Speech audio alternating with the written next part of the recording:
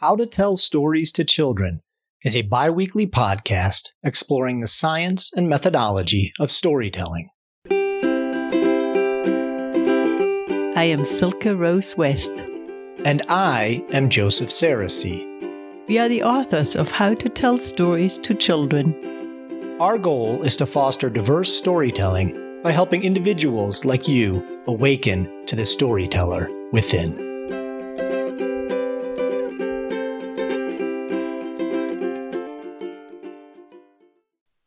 Randolph Roots and the Apple Tree.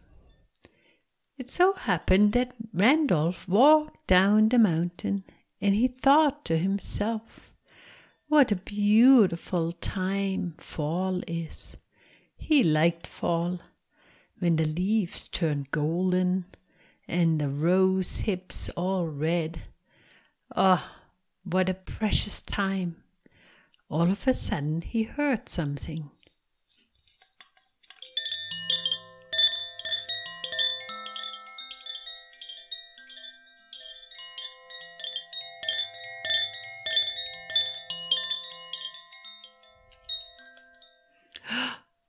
Sounds like the fairies are dancing. I should go and see. Perhaps they have a gathering. And so Randolph went to find out where the music had come from. Sure enough, the fairies were dancing underneath an apple tree. But oh my, the apple tree was not looking very good. In fact, it looked like it was dead. No green leaves on it. No apples on it either. Oh, that is very strange. Why would the fairies dance under this tree? All of a sudden he heard the sound of a little fairy that called out, "Randolph, Randolph, over here. I am the little apple fairy. This old tree, he had to die. Oh, what a shame. He was our favorite. His apples were the sweetest of all. Well, how come you're dancing underneath this dead old tree?" Well, we decided to dance on one of the little sprouts that are coming out of the earth right next to him. And we're going to sing that little sprout into life so it will become a big, strong tree one day, just like this old grandfather tree. Oh my, you help the trees to grow? Yes, indeed we do. We are very well aware of the apples on the trees. One apple will make enough cider for us fairies to last us through the whole winter. Oh my, that's not a lot of apples that you need. Yes, but it is a lot of work for us, and also to put it away and store it.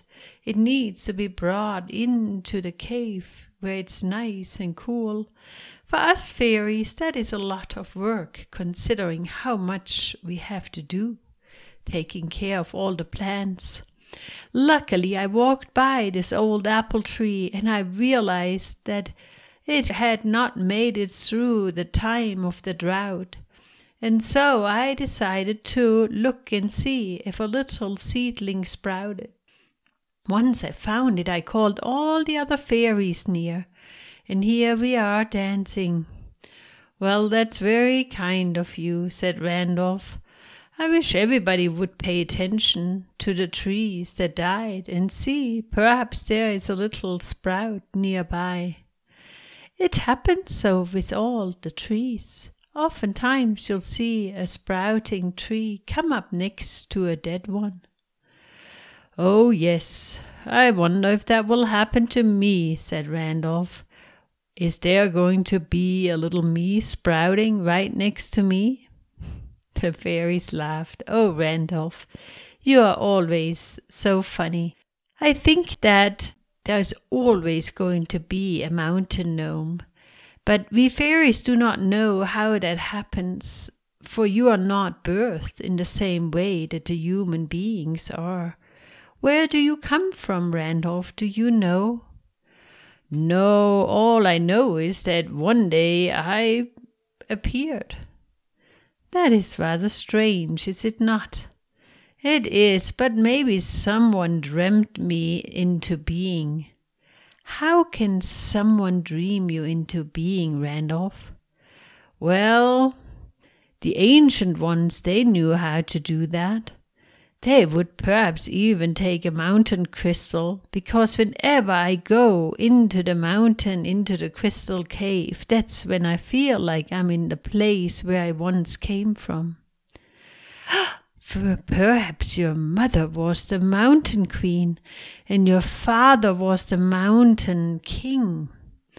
Oh, maybe there were kings and queens. If so, I don't know. I've never met them. Perhaps you needed to be raised by all the forest beings so you could become the wise elder that would know how to care for all beings, especially those who did not know their mother and their father. That might be right, said Randolph. Because I do. I feel for the beings that don't have a mother or father. I especially feel for the little animals that I find whose mothers or fathers were lost in the big fires. And you help them, don't you, Randolph?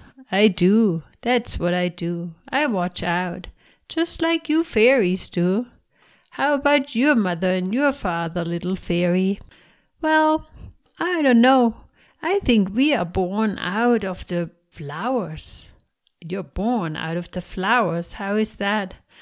I do not know. Maybe a bumblebee drops us there. Well, where would the bumblebee get you from? We don't know that either, but we just feel like we appear out of the nowhere, Randolph. Yeah, it's a strange thing how that happens to us. Gnomes and fairies. You know, maybe that's why some people say we're not even real, because they don't see our mother and father. They don't know how we are being birthed. That's right, Randolph. Oh, well, it's all right. Will you do us a favor and water this little seedling here and there when you walk by? I will. Have you given him a name?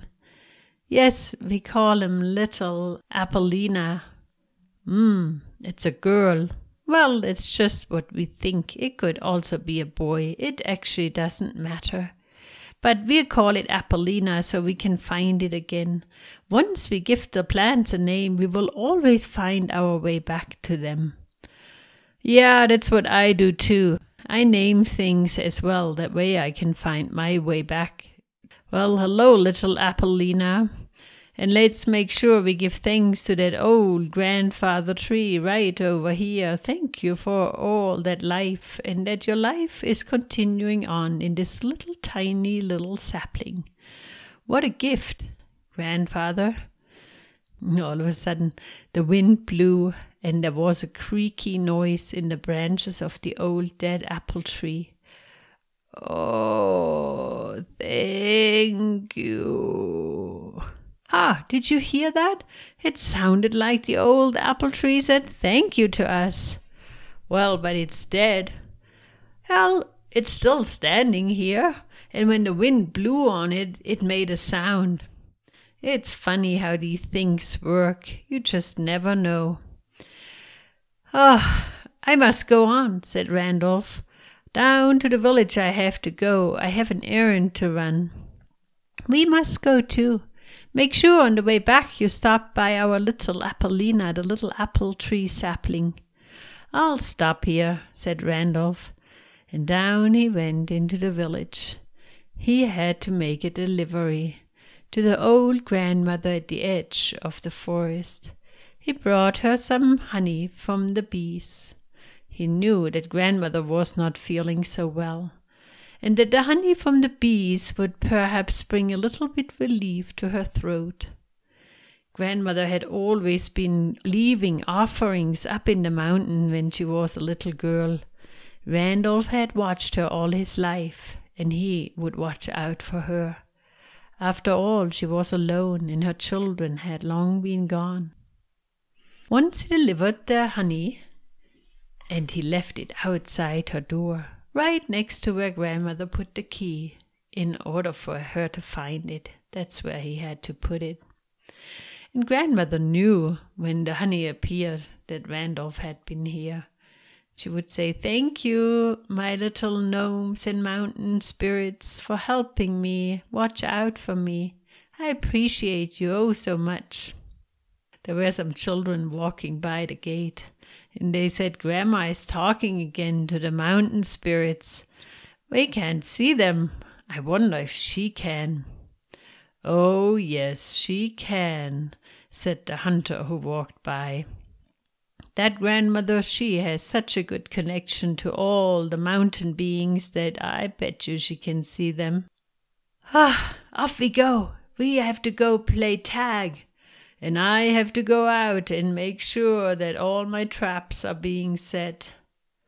Randolph heard traps are being set.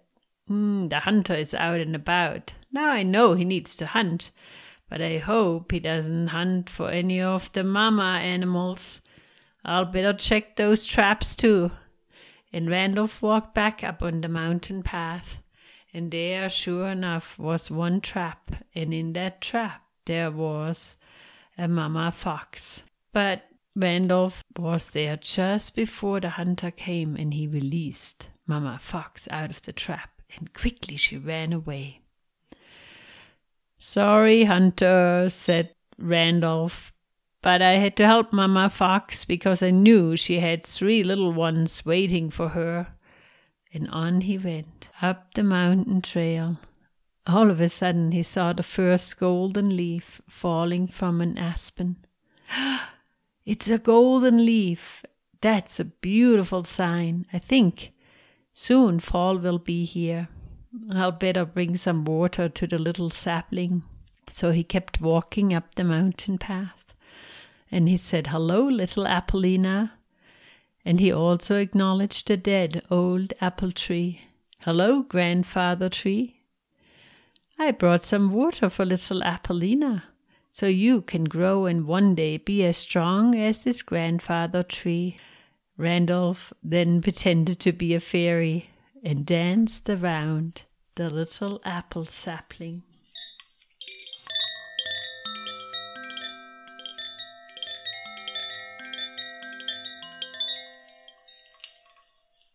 Then he looked around, and he thought to himself, "It is strange. When I dance like the fairies and pretend to be them, like them, I can hear their music." The little apple tree had grown already almost half an inch. "Oh, this tree is going to grow in no time," said Randolph. "I'll come back in a week's time," he said to little Appelina. And he even gave her a kiss on one of her little green leaves. And on he went, up the mountain. He loved being a mountain gnome. He loved caring for all the beings of the forest. And most of you know he had a neighbor, Squirrel Naughtyfoot, who was waiting for him and said, Randolph, where have you been all this time? I was all alone. I had no one to play with and no one to talk with." "Well," said Randolph, "I had some business to do." "But Randolph, why didn't you take me along?" "Well, it was the kind of day when I knew I had to go alone. I ran into the fairies." "And what did they do?" "They sang a song to little Appelina." "Who is Appelina?" "Oh, she is a little apple tree sapling. She's growing. She's going to be a most beautiful tree with most delicious apples, like her grandfather, who stands right next to her." "Are you talking about the dead old apple tree that I always climb in?" "That's right. Have you noticed the little sapling that's growing?" "No, I haven't. I was too busy jumping from one branch to another. It makes for a good climbing tree." "That's right. I thought so. Next time you go down and climb on that tree, go look for little Apollina. You can call out her name and bring her some water and tell her hello from me. Oh, Randolph, you always watch out for everyone, don't you? Okay, I'll do that. Next time I go down, I'll say hello to the little apple tree. And if you dance around the little apple tree, you might hear the fairies sing. The fairies don't sing to me, Randolph. I don't think they like me. They probably think I'm too busy, too fast, too noisy. Oh, that's what you think. The fairies love you. And if you take good care of the little things they take care of, they will leave a sign for you. Well, we'll see. Naughtyfoot thought he would give it a try. And he went down the trail towards the old apple tree because he knew where the dead old apple tree stood. And then he called, Apollina! And sure enough, his gaze went towards that little apple tree sapling. And then he thought, I'll see if Randolph is right. And he started to dance around the little apple tree sapling. And you would not believe what he heard.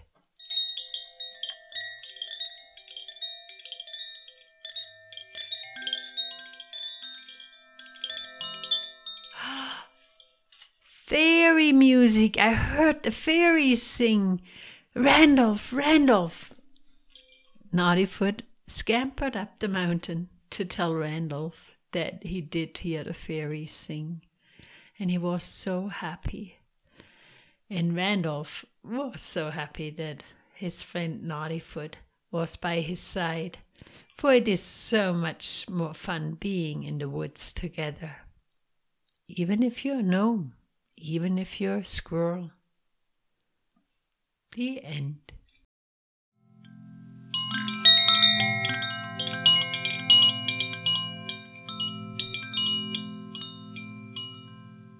Hi, everyone. We hope you enjoyed the story. This is season 2 of our podcast, and we're doing it a little differently. Here's how it works. A story comes first, so that listeners with little children can access them easily. In just a second, you'll have a chance to listen to part 2, where Silke and I give a little background and perspective on the story. Our goal is to inspire you. We love telling stories, but we love it even more when you feel empowered to tell your own. You may find inspiration in the stories. You may find something of value in the discussion. Whatever strikes you, let that be your guide to opening your own voice, like a beautiful flower blossoming after a long drink in the summer sun.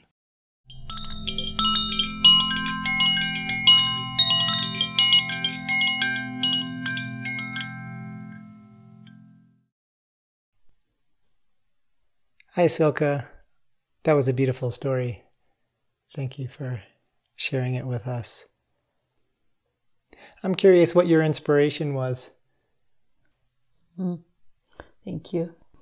The story with Randolph and the apple tree was inspired by the season and feeling into fall arriving, and with it also facing this dying of the plants and rebirth. And so in this story, death and rebirth were really the big messages in here. And this feeling of humanity sometimes standing at this place of like, we look at death, but we don't necessarily look at the new life that is sprouting right there. Oftentimes our eyes don't gaze at that because this magnificent big old tree that's standing there, that's like, it catches our attention. And yet this new life that's sprouting, it called the fairies because these little beings that I picture that pay attention to this detail and are fostering this new life because life wants to be celebrated. It's the continuation, and it's hope, and it's joy. Yeah, I felt that pretty strongly throughout. I'm curious if you have any ideas for parents or teachers who might want to tell a story, a fall story, or maybe include some elements of acknowledging the death and loss, but that creation of new life. How might somebody at home tell a story similar to this on their own? Or do you have any recommendations, ideas? I would say for everybody, it's a place to feel within your own being what comes up when you think of death and life. When you hear the story of Randolph Roots, who is this little mountain gnome who, is basically the representative of the Earth Mother herself. He is this little nature messenger, and he sees what comes up for you. Do you yourself, could you picture a little nature being? Could you make up your own gnome, your own fairy? Or would you prefer to have an animal stumble upon something? What plants do you resonate with? I myself resonate very strongly with the apple tree because my grandfather actually is that connecting point for me. When I was a little girl, I always went with grandfather to harvest the apples. And so I could see myself actually be this little Apollina, and this grandfather tree was actually my grandfather. And so I know that in me, harvesting apples and paying attention to the apples, I feel like he lives on through me. Now, for parents or teachers, you'd have to tune in a little bit to what plant actually speaks to you if you think of, say, death and life. Perhaps you're really connected to tulips and you want to bury a bulb in the ground in the fall and then wait for the spring when the bulb grows. Perhaps you are living in an area where fire has really swallowed up all of the forest, and you feel the desperation of the lack of the old pine trees, perhaps the old sequoias, and you're so sad. And so perhaps you need to go to that place, and perhaps you need that story even for yourself, to let this little sequoia seed that's now starting to grow next to the old one that has died, and it's growing, and you want it to grow so much faster. So you call on the fairies, or you think of what could I picture that would help this little tree sapling to grow faster. And I think it's really important to tune in. What is alive for you? What speaks to you? Yeah, it seems also appropriate if you have a garden or even just a few plants or things in your yard at this time of year. Something that I think can be so powerful for kids and ourselves is to just take that little tour. Go visit the apple tree if you have one in the yard, or go visit the squash plants or the flowers that are beginning to droop or whatever. Sometimes when we have these real experiences, we see and we explore these plants, these plant beings with our children, and then we bring it into that story realm. It has a special presence because they can relate to the very real thing that they could touch, feel, see, even smell. Yeah, and I think even of Halloween, when you take your pumpkin and you could tell a story of the pumpkin has all the seed babies inside. But these seed babies, they are not ready to go out. They want to find a nice warm place or a cool place, but in the house, How could you store your seeds now for the spring? These are the seed babies. So again, there is something that, that pumpkin gives of himself. He'll be turned into a jack-o'-lantern, or he'll be turned into a pumpkin pie. But he is hoping that well, at least some of his little pumpkin seed children, they will live on, and who knows what they're going to become. And so there is this continuation of life and looking into the future, and with it, there's the celebration. There's a celebration in it. Yeah, there's this threshold, this equinox which we're approaching, this balance place, holding both the loss of and the death with the new life. And such a simple and sweet story.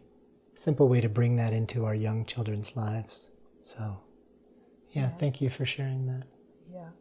And there is another piece, and why I brought Randolph also down into the village to the old grandmother, and he encounters the hunter, and he encounters, later goes back home and encounters Squirrel Naughtyfoot. So these are, they're his community, you could say. So there's something that happens where we focus in on this death and dying, but we're also expanding out into creating a picture of belonging. I belong to a community. There's my neighbor who is waiting at home. There's my family. There is this old grandmother I'm taking care of. And community is very important, especially when we think of these threshold experiences, because it makes us feel like we're not alone going through that. Mm-hmm. You know, and even like Naughtyfoot, the squirrel, he's like, I know that old tree.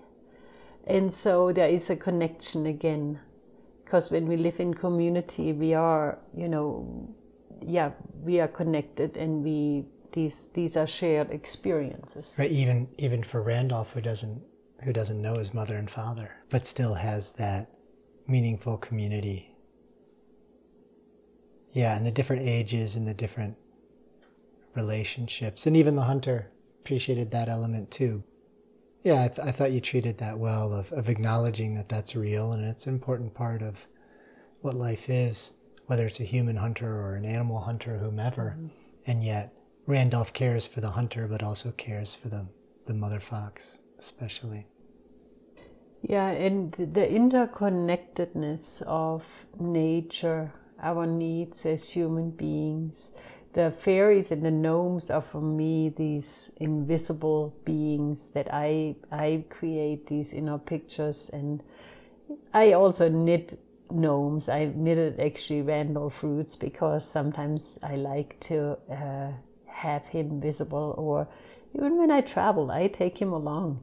There is something in having a little gnome that even helps me sometimes as an adult with saying I'm able to go all alone out into the woods. I have my little Randolph in my pocket.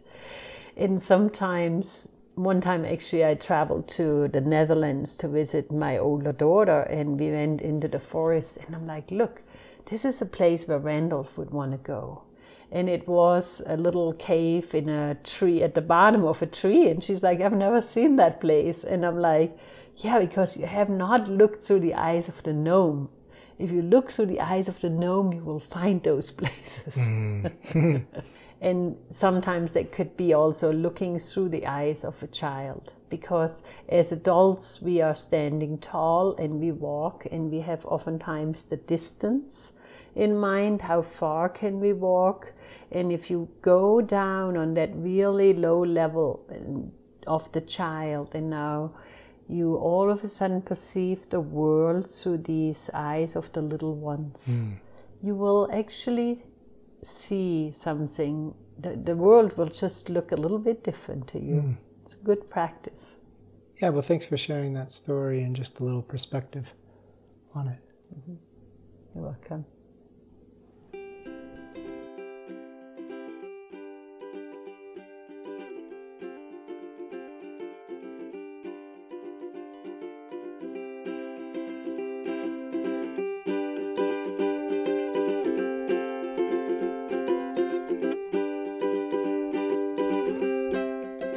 Thanks for listening to How to Tell Stories to Children, a bi-weekly podcast from the authors of How to Tell Stories to Children, now in 19 languages. Our goal is to help parents, teachers, and grandparents connect heart to heart with kids. You can find this podcast as well as upcoming webinars, events, our blog, stories, and more at howtotellstoriestochildren.com and on our Facebook page. You will also find the entirety of Season 1, which gives more background and perspective on a variety of storytelling topics. You can also submit questions and ideas. We like to hear from you. If you value this podcast, we invite you to consider making a contribution to keep it alive. The proliferation of free podcasts, articles, and resources on the web makes it easy to forget that real people are behind the work. It means a lot to us when you take the time to rate and review our book, this podcast, or share it with a friend. And if you're able, your financial gifts at patreon.com/howtotellstoriestochildren make it possible for us to continue calling out the storytelling voice in other parents, teachers, and grandparents. Together, we can spread the intimacy and joy of storytelling, one family at a time.